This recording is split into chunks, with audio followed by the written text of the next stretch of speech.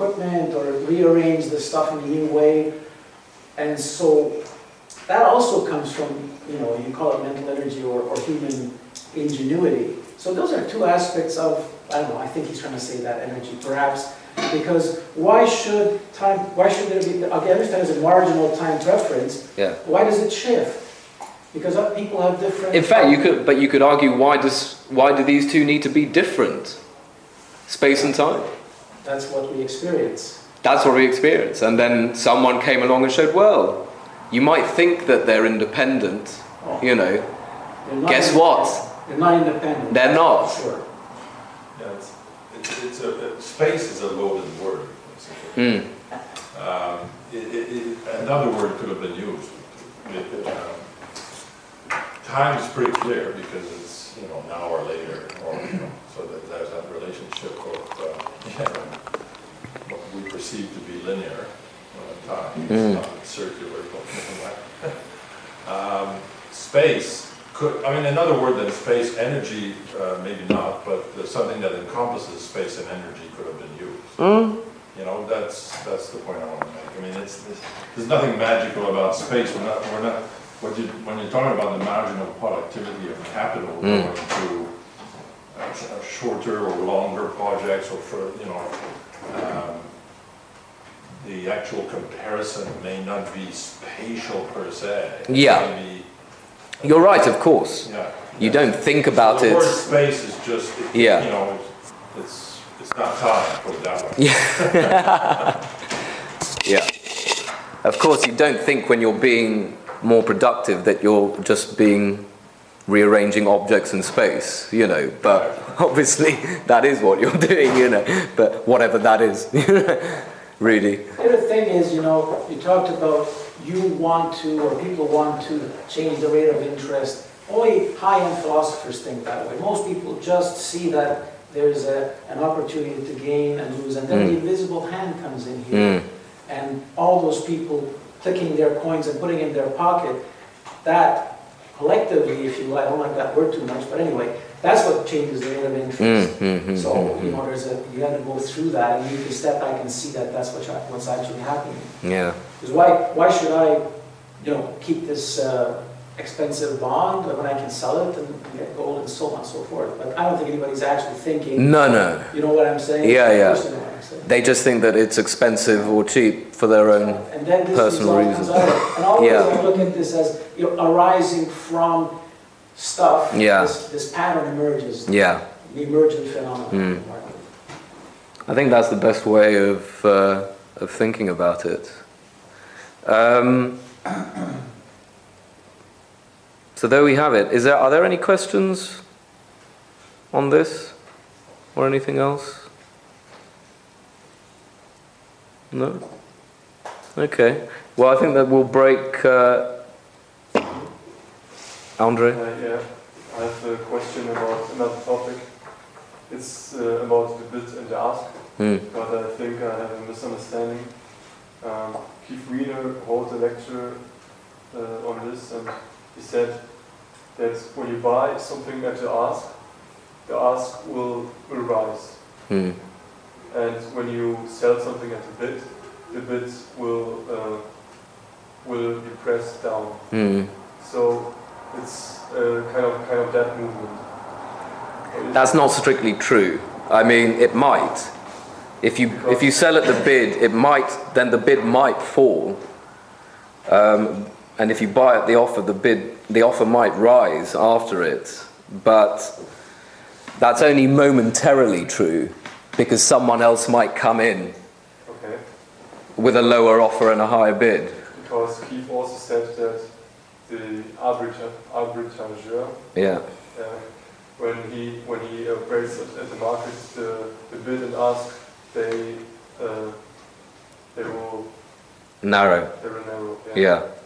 So because he comes in and says that if the spread is 5 and 10, the market maker will just come in and say, I will buy at 6 and sell at 9.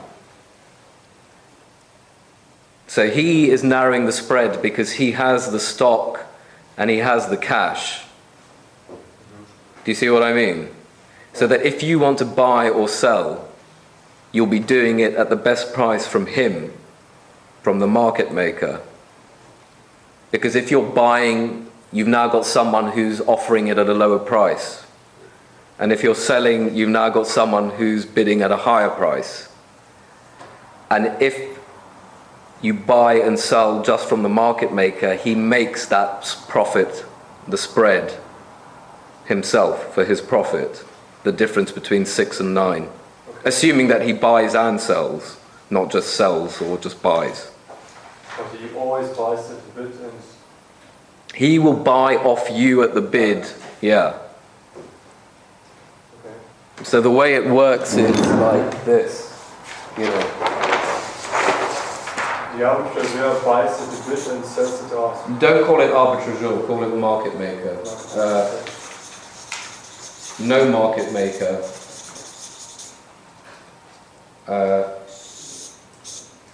Well, let's stick to this way around actually. Okay. So let's say this is 5 and 10.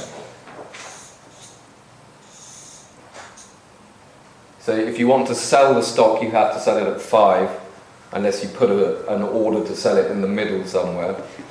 And if you want to buy it straight away, you have to pay 10.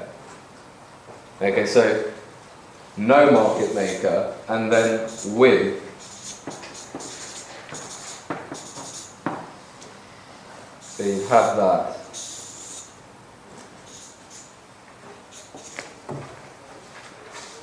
And then the market maker will say, I will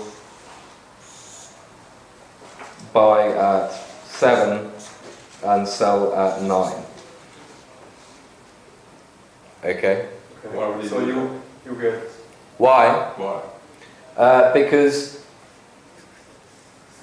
he feels that whatever this stock is marketable. So he's willing to hold it as well as cash and say, I'll make a narrower spread than the people that are making a market otherwise. Okay, and if everybody buys and sells through him, well, he's buying at 7 and selling at 9. This is the marginal market maker, Right. I should add here. Yeah. Good point. So with Okay. market maker you are always better off than without one. Yeah. Marginal market Okay, thanks. maker. A market maker has a four-legged strategy, which means that he can sell it off in either in time maturities or in other markets or in cash. And he's probably not alone. He's not alone. So you know, when he fancies it, let's say, he can, you know, he wants to make money. He sells high and buys low. That's what he does. Every time the tick moves a bit, and if it's persistent and in Yeah, and prolonged, then he will, that spread will close.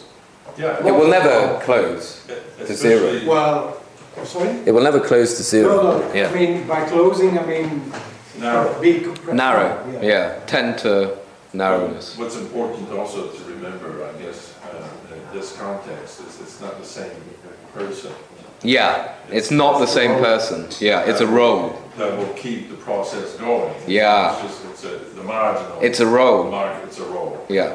It's not the Goldman Sachs Yeah. market maker. Yeah. It's worth remembering that they might even be different people that comprise the marginal market maker.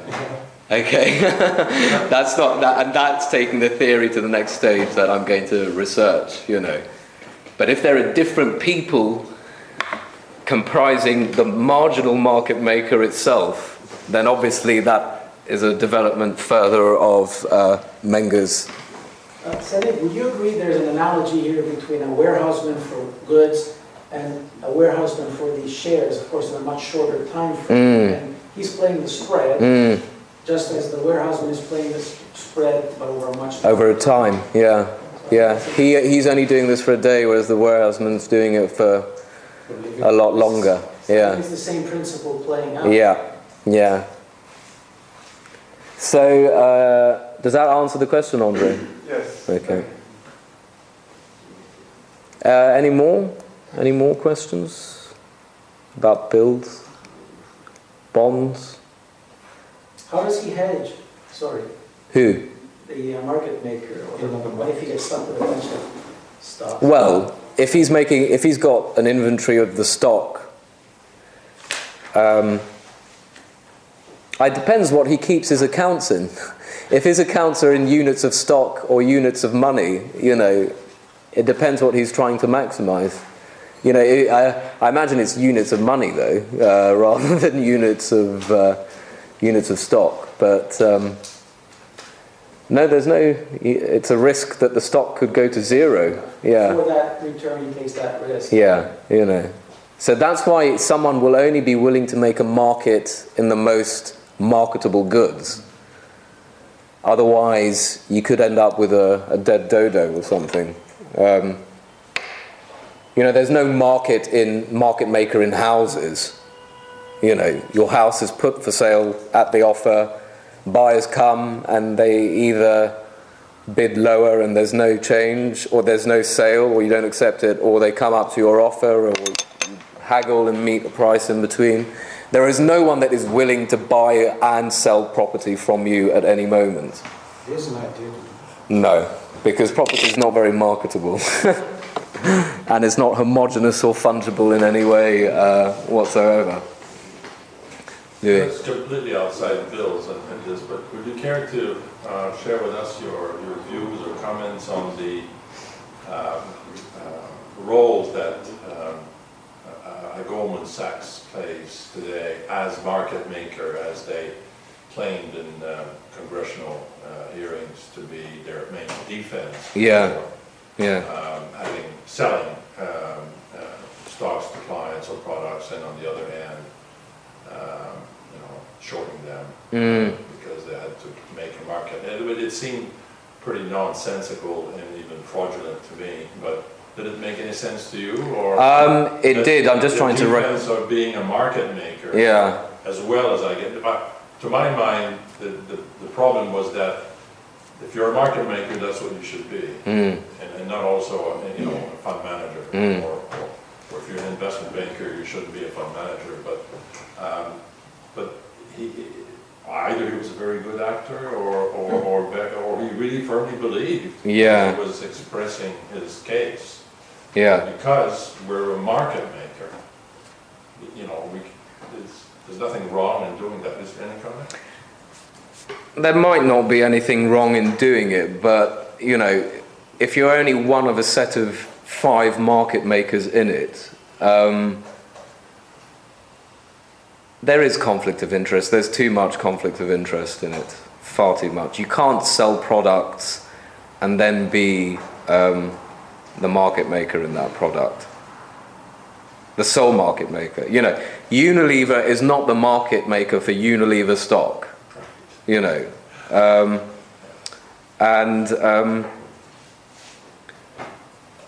That's a good analogy, I think. So the issue is exactly that. It's conflict of interest.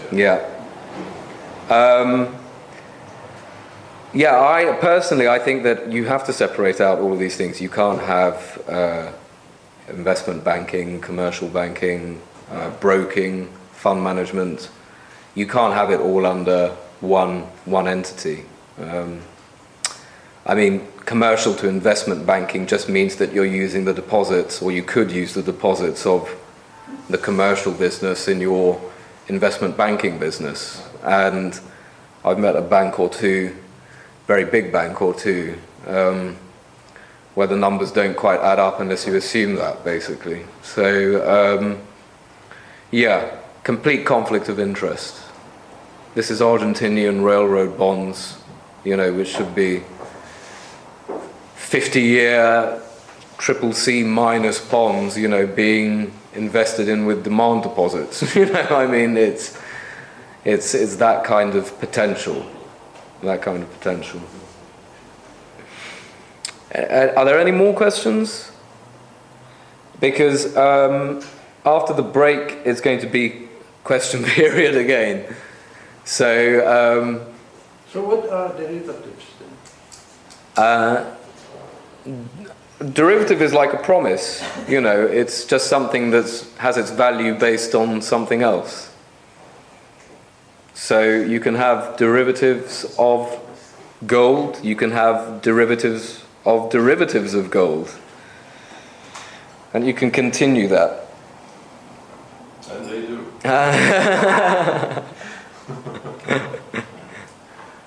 You could consider you could consider a gold bond a derivative of gold, you know. It's a very broad concept, derivative. It's a But financial. how do you call, for instance, this bet on next year harvest in some grains or cereal? Is that derivative? Would what, the futures market?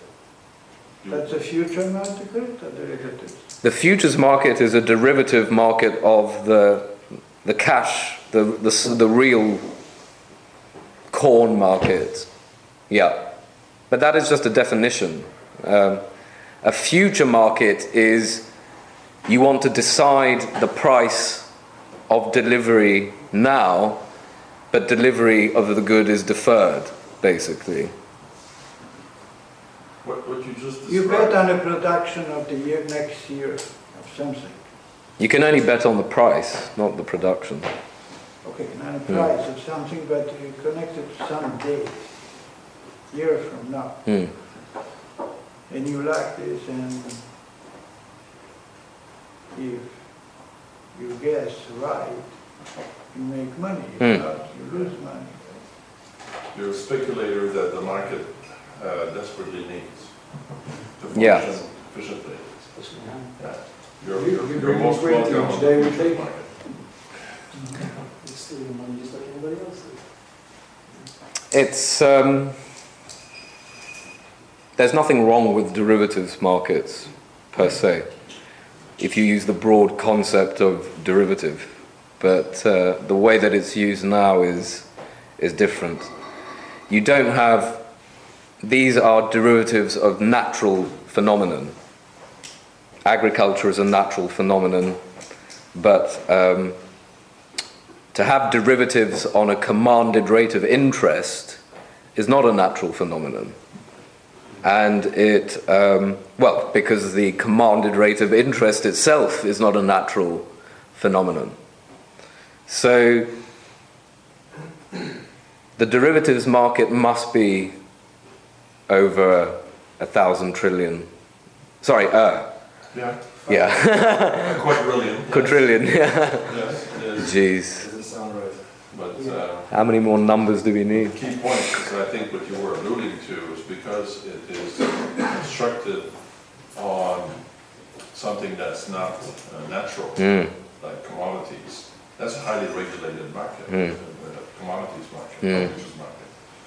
But all the credit derivatives Over are the not counter, regulated yeah. at all. 80% of that quadrillion is interest rate swaps of various kind, and it's all on the over-the-counter market or not regulated. So that's unusual. I mean, if you're looking at that from outer space, you just think that's a bit unusual. That would be, to me, it would seem to be more curious for an alien to look at that and see it happening than watching us dig holes to get the ground out of the earth and digging another hole to put it in a vault, as Buffett said. Yeah. They should find it more interesting that we have 800 trillion or so notional value on interest rate swap and credit derivatives of all kinds. Yeah, Mr. Buffett and Mr. Munger saying that, yeah, it's a barbarous thing to be buying gold. I can't remember what it was ruder than that. He said it a few quarters ago. Yeah, what he said was not productive. Yeah. But he also called investing in the equity market He classified investments in three categories: currency-based, Yeah. productive, non-productive. Mm. And all his investments, he argued, were not currency-based. Mm. Well, I don't know. The share price is in dollars. Yeah, exactly. Exactly. So I think then rather than taking a break and coming back, we'll probably finish early then, I think, if there are no further questions. Well, we could come up with some questions during the break. Okay. I'm just saying, I'm not going to come up with any today. You're not going to come up with any. Well, okay then, I tell you what, we'll have the 15-minute break and then think of some questions you might have. We'll congregate back in 15 minutes and then call it a day if there are no questions. Good idea. I think that's fair. Yeah. All right then. Thank you.